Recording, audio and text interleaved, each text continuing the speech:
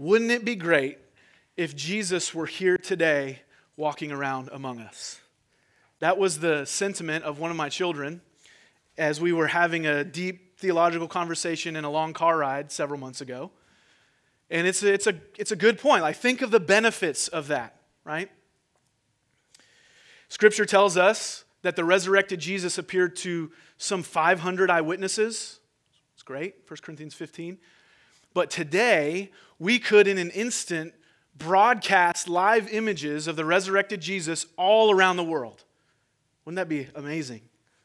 Scientists, imagine this would be headline news. Scientists studying his body in 2019 and saying just with awe, this guy, we can't explain it, but he's 2,000 years old.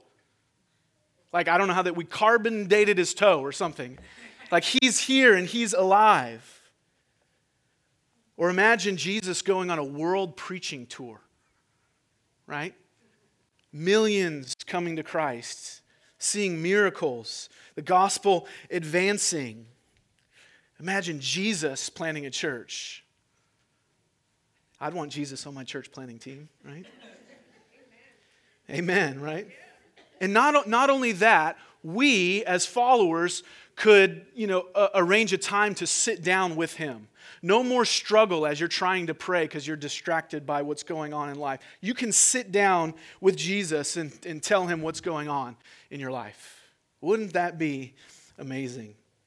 So it comes as a bit of a shock to us as we walk through this gospel story that Jesus does not stick around after his resurrection. He leaves his people. He leaves the world. What we're talking about this morning, he ascends into heaven.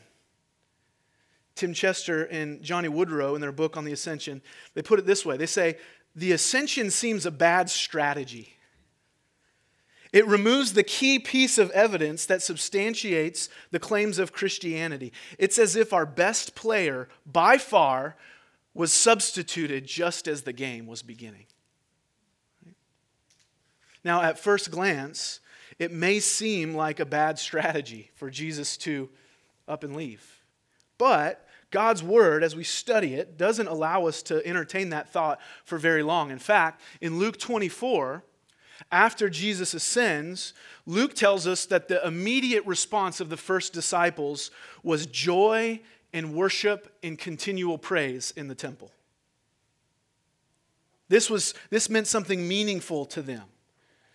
So what we want to do this morning, as we're walking through our series on the Apostles' Creed, he ascended into the heavens and is seated at the right hand of the Father. We want to explore a handful of scripture passages that show us not just the importance of the ascension, not like this is an important thing, but also the necessity of it. We don't just have this doctrine as a part of the Christian faith and see it in the Bible. We need this for our salvation. Let me put it a little more boldly and in a negative way. Without the ascended Christ, we have no salvation. We have no reigning king, and we really have no ultimate purpose for our dwelling upon this earth here and now.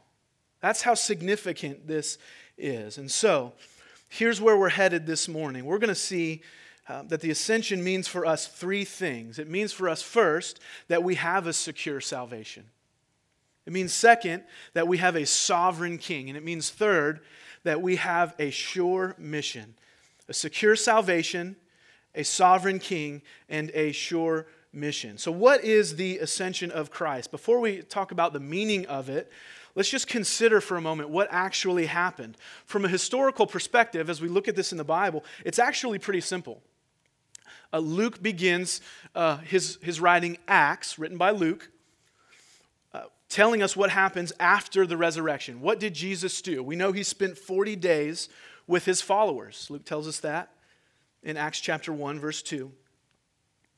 He did that before he was taken up or ascended. And during that time, what did he do? He presented himself. He gave many proofs that he was the resurrected Jesus. Paul later tells us that he was made himself visible to some 500 eyewitnesses. He also spoke to them about the kingdom of God. You can think of that like a sort of 40-day seminary ministry crash course before he leaves, right? Acts 1:3. And then he told them to wait in Jerusalem for the power of the Holy Spirit. And then we get one verse in Acts 9 that tells us what happened in the ascension. Acts 1 verse 9, excuse me. And when he said these things, as they were looking on, he was lifted up and a cloud took him out of their sight. That's it. It's the only verse in Acts about Jesus ascending into heaven, about the event. Luke 24:51, the end of Luke's gospel, is even shorter. He says, while he blessed them, he parted from them and was carried up into heaven. That's it. 2 verses on this event. And if you're like me, I was talking to Richard earlier, you probably haven't heard many sermons on the ascension of Jesus. Right? It seems like this sort of small little period at the end of the sentence of Jesus' life, death, and resurrection, right? We get whole gospels telling us about what Jesus did. We get chapters telling us about his death and his resurrection. And then when it comes to him leaving, 1 verse. That's it. Or it's sort of seen as like this third installment of a movie trilogy that wasn't very good. The first one was great, second one, okay. Third one, no one saw it because it was weird, right? And let's be honest, we're talking about a person floating up into the sky. It's okay to say, you know what? This is a little weird, right? I watched Mary Poppins with the kids last night. That's weird. The idea of someone floating up into the heaven. But there's something more here. It's not just the end of a sentence. It's not just that third movie in the trilogy that no one wants to see. There's something deeper happening. And the implications for us in our lives are often overlooked, but they're extremely, extremely important. And the rest of the New Testament spends a lot of time giving the framework for what happened in those 2 little verses. And the creed is helpful here. Notice that it doesn't just say Jesus ascended to heaven. The creed tells us what happened when he got there. He ascended to heaven and then he sat down at the right hand of the Father. And that phrase, right hand, refers to the position of authority. He sat down on the throne. To paraphrase a theologian named Francis Turretin, we can sum up the event of the ascension by saying that Jesus went up locally, he went up visibly, and he went up bodily from earth to heaven. That's what the ascension is. Locally, meaning this was from a real place, earth, to a real place, heaven, the dwelling place of God. This wasn't a metaphorical ascension. This wasn't just a story that was told and Jesus actually just died again and was buried. No, he ascended. It was visible. He went up visibly, meaning this was an event that was actually seen by his disciples. It wasn't a dream or a hallucination. And he also went up bodily, meaning that Jesus, fully God, fully man, as we've addressed in our Creed series already, ascended to heaven and remains fully God and fully man to this day. He didn't dissolve into the air. He didn't sort of dissolve into the Force like Obi-Wan Kenobi, right? If you don't get that reference, well, we can talk later. But he ascended locally, visibly, and bodily to the presence of God. That's the event. What we want to do is spend most of our time considering why in the world something like that should matter so much to us. And why would the disciples see that happen and respond with worship, joy, and continual praise? And so let's jump in here. First, the ascension means we have a secure salvation. A secure salvation. For this, we turn to Hebrews 9:23 through 26. The words are on the screen. Leanna just read it, but we need to read this again because there's a lot going on here. Thus it was necessary for the copies of the heavenly things to be purified with these rites, but the heavenly things themselves with better sacrifices than these. For Christ has entered, ascension, not into holy places made with hands, which are copies of true things, but into heaven itself, now to appear in the presence of God on our behalf. Nor was it to offer himself repeatedly as a high priest enters the holy places every year with blood not his own. For then he would have had to suffer repeatedly since the foundation of the world. But as it is, he has appeared, ascension, once for all, at the end of the ages to put away sin by the sacrifice of himself.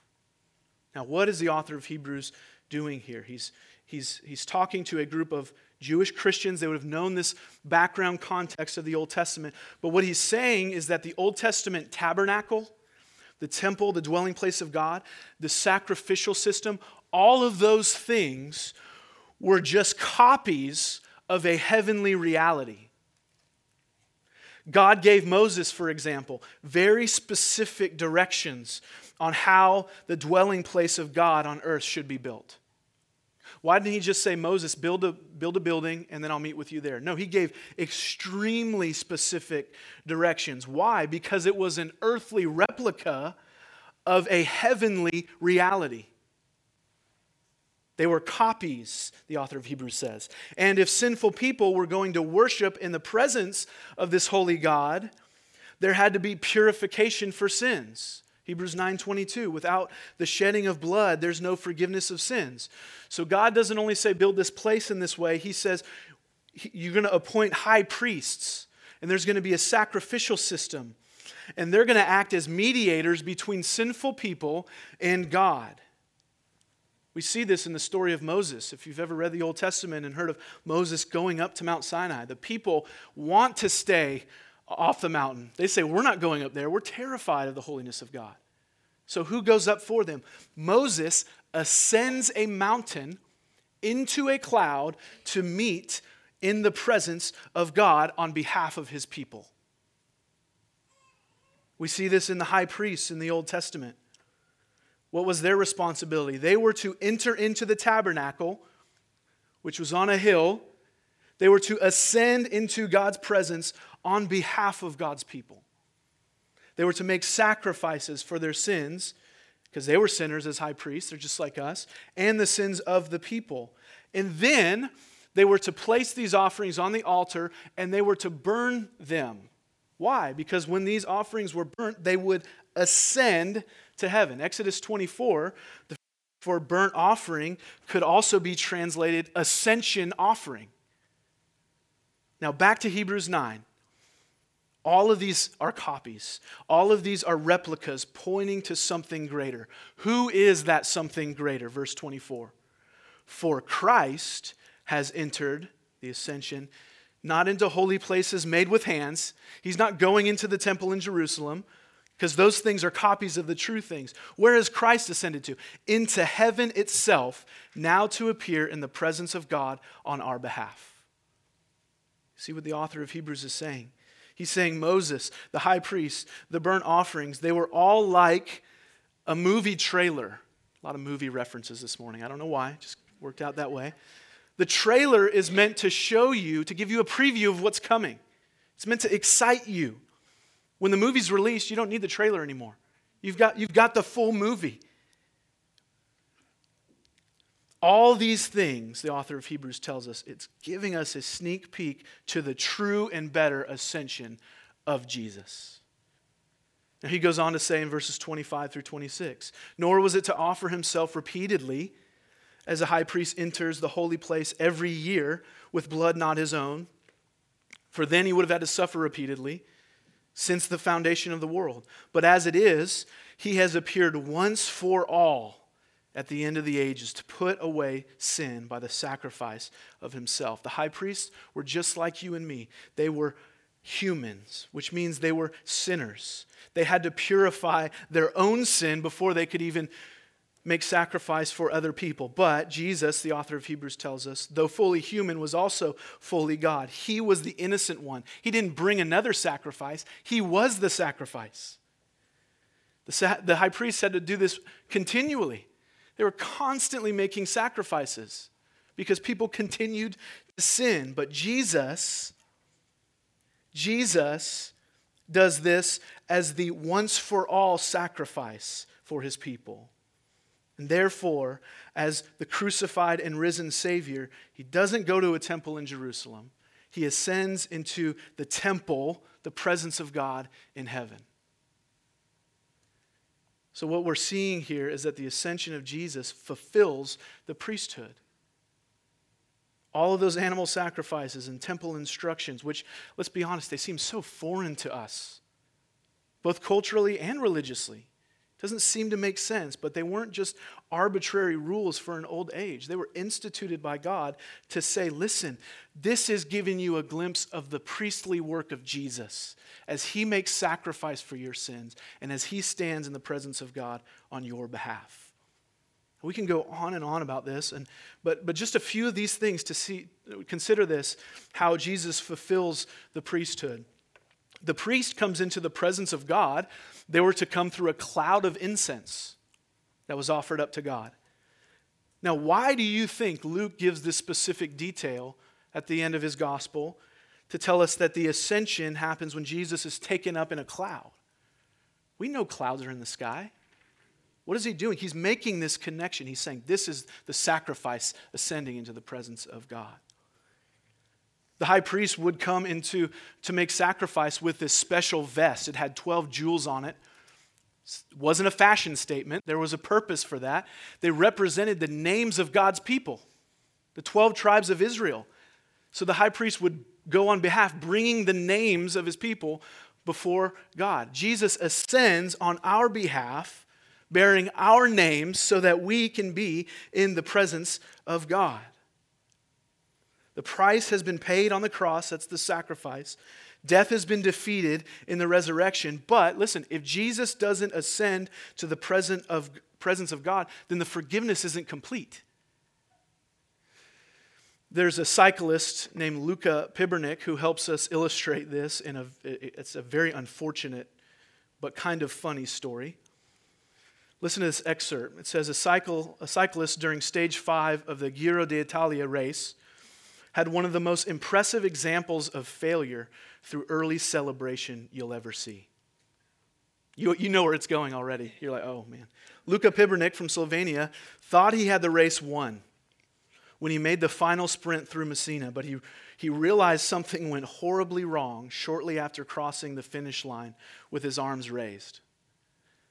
The race wasn't close. Nobody was hot on his heels or sprinting for the finish. He thought he had won, so he just said, I won. But he didn't realize that there was one more lap to the race.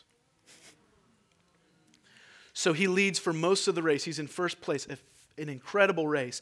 But because he had lost everything, he had lost all his energy, he couldn't catch up. He went from first place to 148th place in one lap.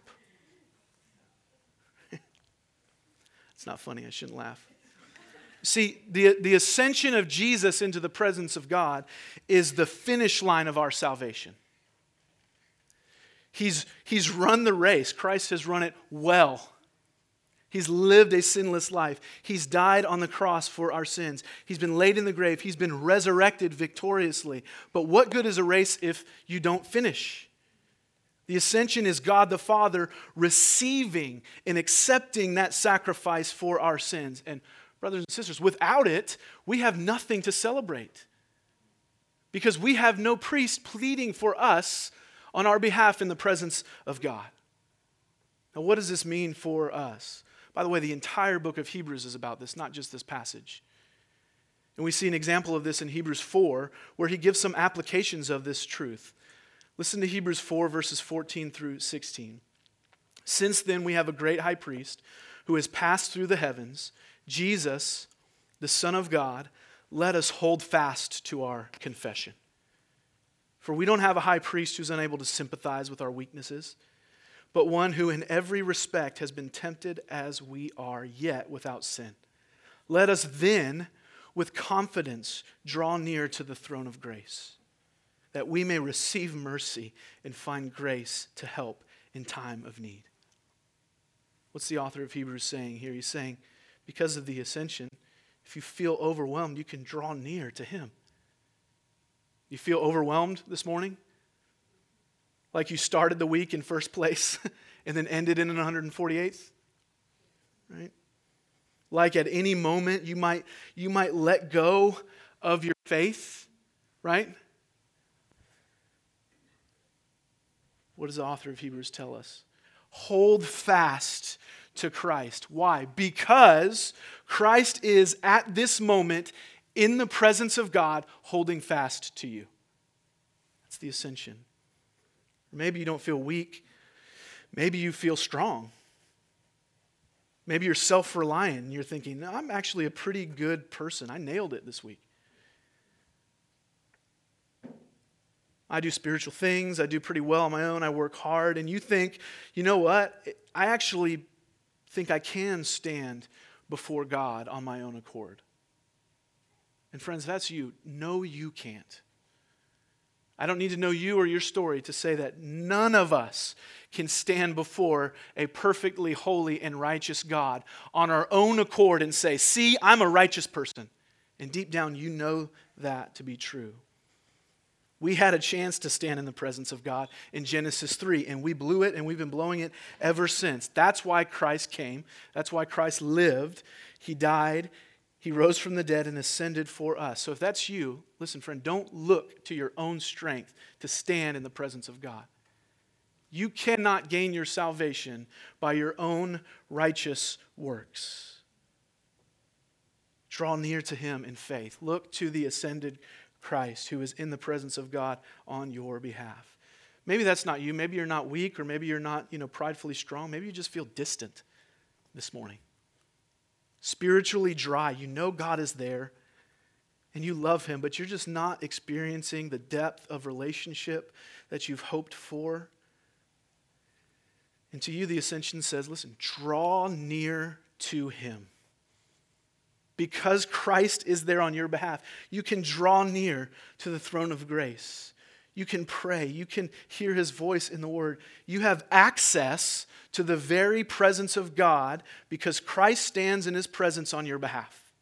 That's been the entire mission of God since sin separated us from him. And so the author of Hebrews in Hebrews 4 is saying, now he's ascended. He's there. What's the application? Draw near to him. Draw near to him. And the promise is you will receive mercy. What an encouragement to us. The ascension means we have a secure salvation through Jesus, our high priest. So let's draw near to him. But also, number 2, the ascension means we have a sovereign king. A sovereign king. And for this, we're going to look at another passage, Ephesians chapter 1, verses 19 through 23. The Apostle Paul says, and what is the immeasurable greatness of his power toward us who believe, according to the working of his great might, that he worked in Christ when he raised him from the dead and seated him at the right hand in heavenly places, ascension. Verse 21, far above all rule and authority and power and dominion, and above every name that is named, not only in this age, but also in the age to come. And he put all things under his feet and gave him as head over all things to the church, which is his body, the fullness of him who fills all in all. Okay? Now, in this section of Ephesians, is part of Paul's prayer for the church at Ephesus. The Ephesians were in the thick of the power of Rome. This was a place that was very hostile toward Christianity. It was surrounded with occult religion. In fact, if you go back and read how the church started in Acts 19, Luke tells us that there was a riot against Paul in Ephesus because he spoke against their false god Artemis of the Ephesians. And there was a riot because as people were coming to Christ, they stopped buying household gods and they were putting blacksmiths out of business. So the gospel is transforming this area so much that it's causing riots. And as you think of being a Christian in this kind of environment, you can imagine the Ephesians facing discouragement, trying to live for Jesus in a place, in a time, in a culture like that. And while things are certainly different for us, there are similarities. There have always been for Christians because this world is not our home. You may not have caused like a citywide riot as you preach the gospel in Waltham Common. Though, hey, if that happens, God's sovereign. But maybe you've been ridiculed or mocked by a coworker because you believe in a guy who died and rose from the dead and floated up to heaven, right? Or a family member, or you just wrestle with how does the Christian faith work out in my workplace? Among non-Christian friends, how do I engage them? Here's a messy one. How do I engage in politics as a Christian? Right? These are important questions for us, but if we're honest, when we really face those questions, they can be extremely discouraging, right? We don't know what to do. We feel like everyone around us is winning against us. And the Ephesians can relate. So Paul is praying for them. He's praying for their strength. And notice what doctrinal truth Paul prays for them to be strengthened. The ascension. Verse 20, I'm praying for you to be strengthened by the power of God, that he worked in Christ when he raised him from the dead, that's resurrection, and then did what? Seated him at the right hand in the heavenly places. In other words, be encouraged, Christian, because Jesus is the king who is on the throne right now. That's what Paul is praying. So how would this be an encouragement for the Ephesians and to us as well? Well, listen to what Paul says. He says we have we have Jesus as our ultimate authority. He says Jesus' authority, his throne is above all. So other authorities exist, yes, some good and some bad, but none of them are ultimate. We have a spiritual authority that seeks to destroy us, don't we? Satan, our enemy, but Jesus reigns victorious over Satan. When I was a pastor at a previous church, someone sent me a drawing of Jesus and Satan arm wrestling. I can't say it with a straight face. And underneath Jesus and Satan arm wrestling was the world. And the person who sent it to me, it was a joke, but I don't think the person who drew it was joking. There was a theological implication there, right? That's a worldview that says Jesus is powerful, but Satan is equally powerful. And let's just hope that Jesus has bigger biceps. Right? And a lot of us, if we're not careful, we can think that way. We can think that we have an enemy that is stronger than our king, and that's not the case. Paul says, no, Jesus' authority is above all. His throne is at the right hand of God. He is reigning above all spiritual authorities. We also have governing authorities, and sometimes they function properly, and sometimes they don't, and they're proponents of evil. But regardless, our government is not ultimate. No earthly government or regime is. I don't know if you heard this last week, but ISIS, the last sort of stronghold of the caliphate, has been destroyed. And other organizations will pop up like that. Other governments will rule. Good and bad, but all of them will fade away. This is something I think we need to think deeply about as Christians in this country. The American church needs to understand, listen to me, that our ultimate allegiance is to no political party. Left, right, middle, red, blue, green. Our ultimate allegiance is to King Jesus. Of course we engage in politics as followers of Jesus Christ, and of course it informs how we engage in this world. We don't disassociate from those things, but we engage in those things knowing that Jesus is the ultimate king. Right? You have authorities in your workplace. You have a supervisor, most of you. Maybe you are a supervisor. That authority is not ultimate. Jesus is. So you do your work, but the reason you do your job well is not merely to please your boss or get a promotion or advance your career. All those things are fine, but you do it because Jesus is Lord. He's the boss. That's what Lord means. He reigns over all the authorities in our life. So Jesus is the ultimate authority, but Paul also says Jesus' authority is eternal. Notice he says not only in this age, but in the age to come. We were talking about this in our DNA group a couple weeks ago. Let's just be honest. At times, it doesn't feel like Jesus is on the throne, right? At times, when we look around, it feels like the enemy is winning against us. Maybe as you seek to obey Christ and fight against sin and temptation, or you look around at what's happening on the world scene and you think, really? Like Christ is reigning now? And the Ephesians, I believe, sense this, as all Christians have throughout history. So Paul reminds them, yes, Jesus is reigning now on the throne, but there is a future age when Christ will return and his reign will be fully realized. So theologians have used this phrase, the already and not yet of the kingdom. Is the kingdom of God here and now? Is Jesus reigning here and now? Or is he going to reign in the future? And the answer to that question is yes.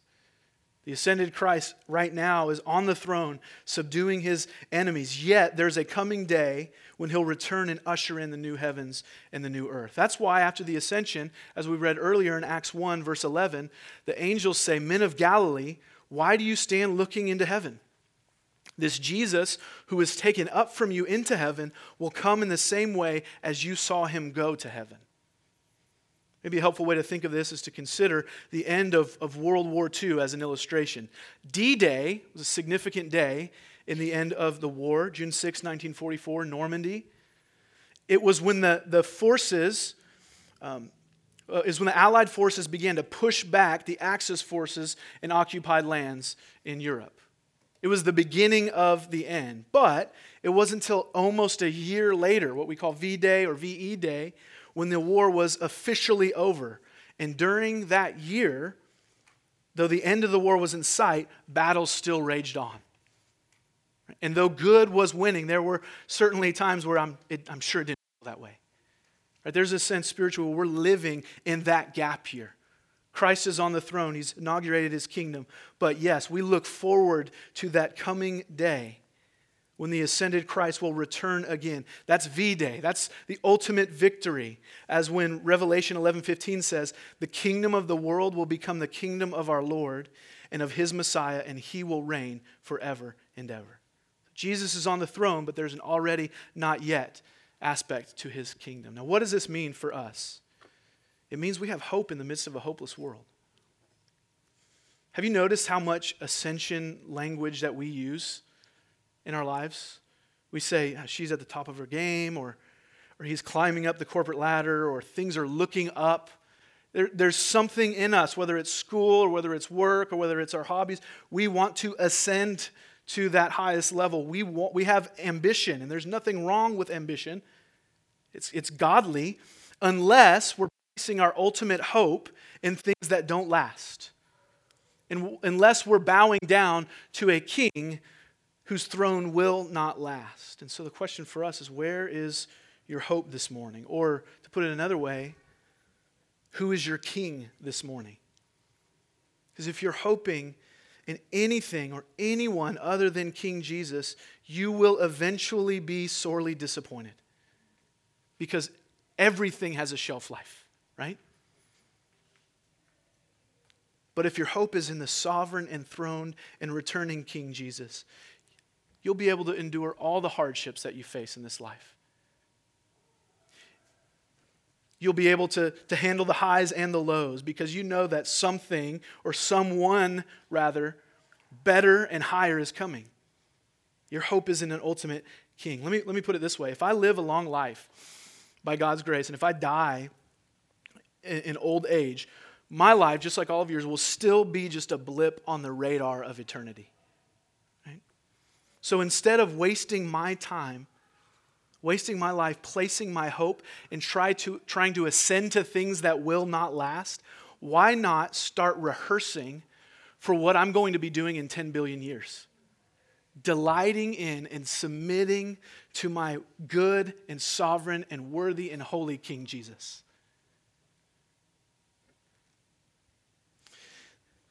Jesus as King also means that we have an important task ahead of us. As I was studying this week, I got to that part and I thought, amen, I can't wait for that day. And I thought, okay, why do we got to wait so long? Have you ever thought of that? Like, Jesus, I'm glad you ascended into heaven. Why don't you just take us with you? Well, because there is a task for us. The King has given his people a mission. And so what is that task? That leads us to number 3. The ascension means we have a sure mission. And for this, we look back at Acts 1:8. And we see that the ascended Jesus is the one who sends out his people. Look at Acts 1:8. But you will receive power when the Holy Spirit has come upon you. And you will be my witnesses in Jerusalem, in all Judea and Samaria, and to the end of the earth. Now think back to that original question. Wouldn't it be great if Jesus were with us in bodily form right now? Jesus in the New Testament answers that question with a resounding No, it wouldn't. Jesus has already told his disciples that it's better for him to ascend to heaven in John 16. Why? Because when he leaves, he's going to send a helper. He's going to send the Holy Spirit, God's presence dwelling in and empowering followers of him. And now Jesus is about to leave, and he's reminding them again this is going to happen. Essentially, what Jesus says here is, do you know what's better than having me among you part of the time? Is having God's Spirit in you all of the time. And unless I leave, that can't happen. Right? So he reminds them of this coming Holy Spirit. It's a good thing. It means God's presence is not distant from us. It means it is dwelling in those who believe. Then he gives them a mission. I remember one pastor telling me about Acts 1:8 when I was a young Christian. He said Acts 1:8 shows us that Jesus' last words are our first priority. Right? A few months ago, my wife was traveling for a few days, and she was understandably probably a little concerned about me being in charge of the house. And so before she left, she kindly made sure in a very clear way that I knew all of my responsibilities when she was gone. And my wife's just incredible like this, and I'm very distracted. So there was, bullet points, and there was food lists, and here's what you're eating on this day. So, because if not, I'll just give them like nachos and chicken nuggets, And we were sitting down and saying, I'm leaving, I am coming back, but here's what you need to do while I'm away.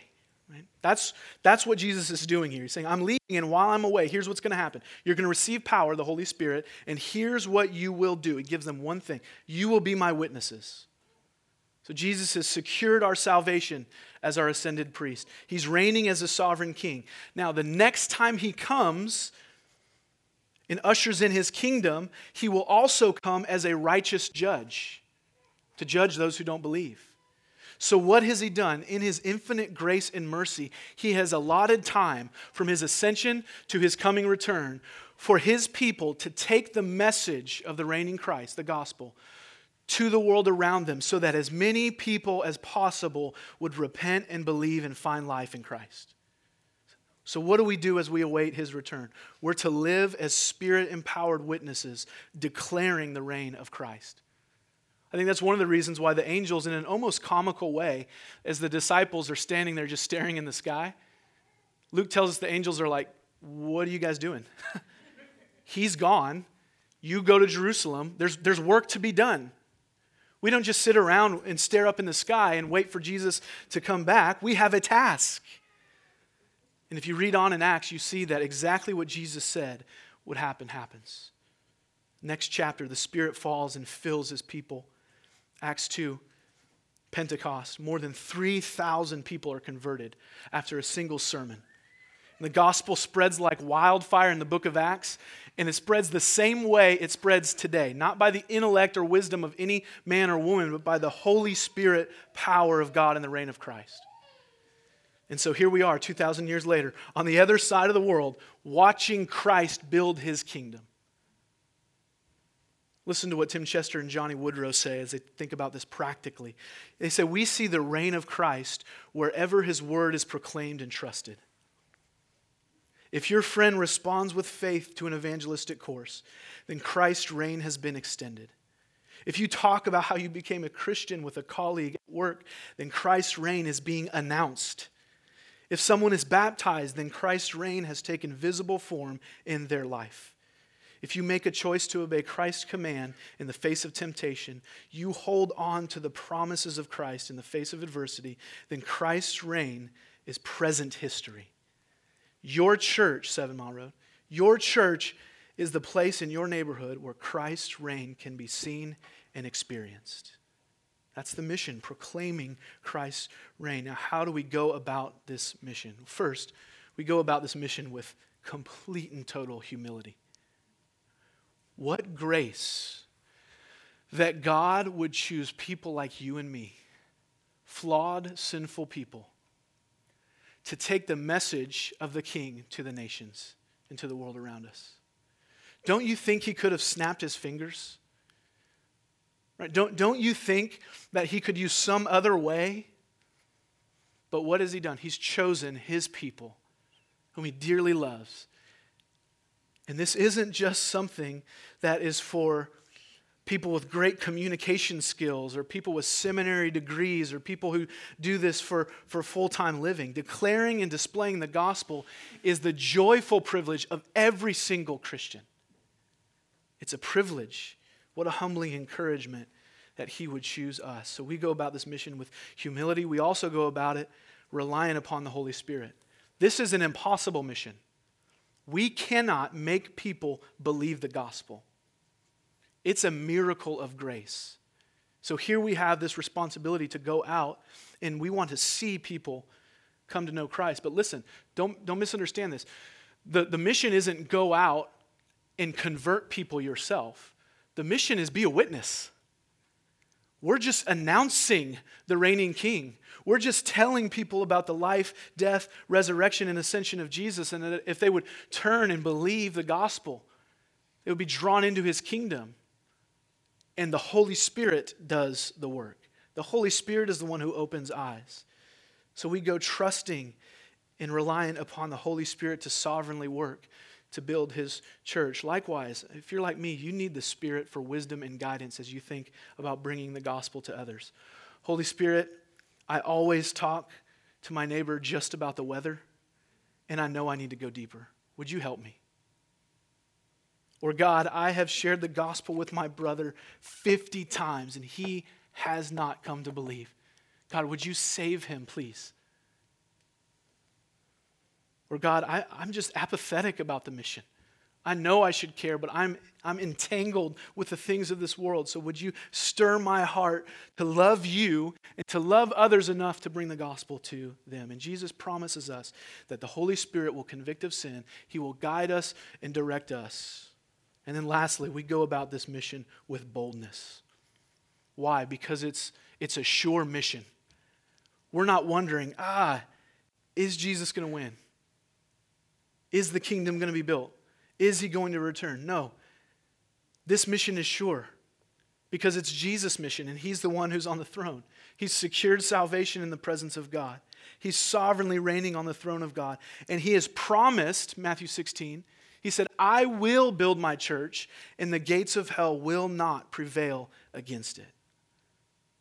This is why, as the disciples were hearing and seeing Jesus ascend into heaven, their immediate response was joy and worship. He's finished his work here.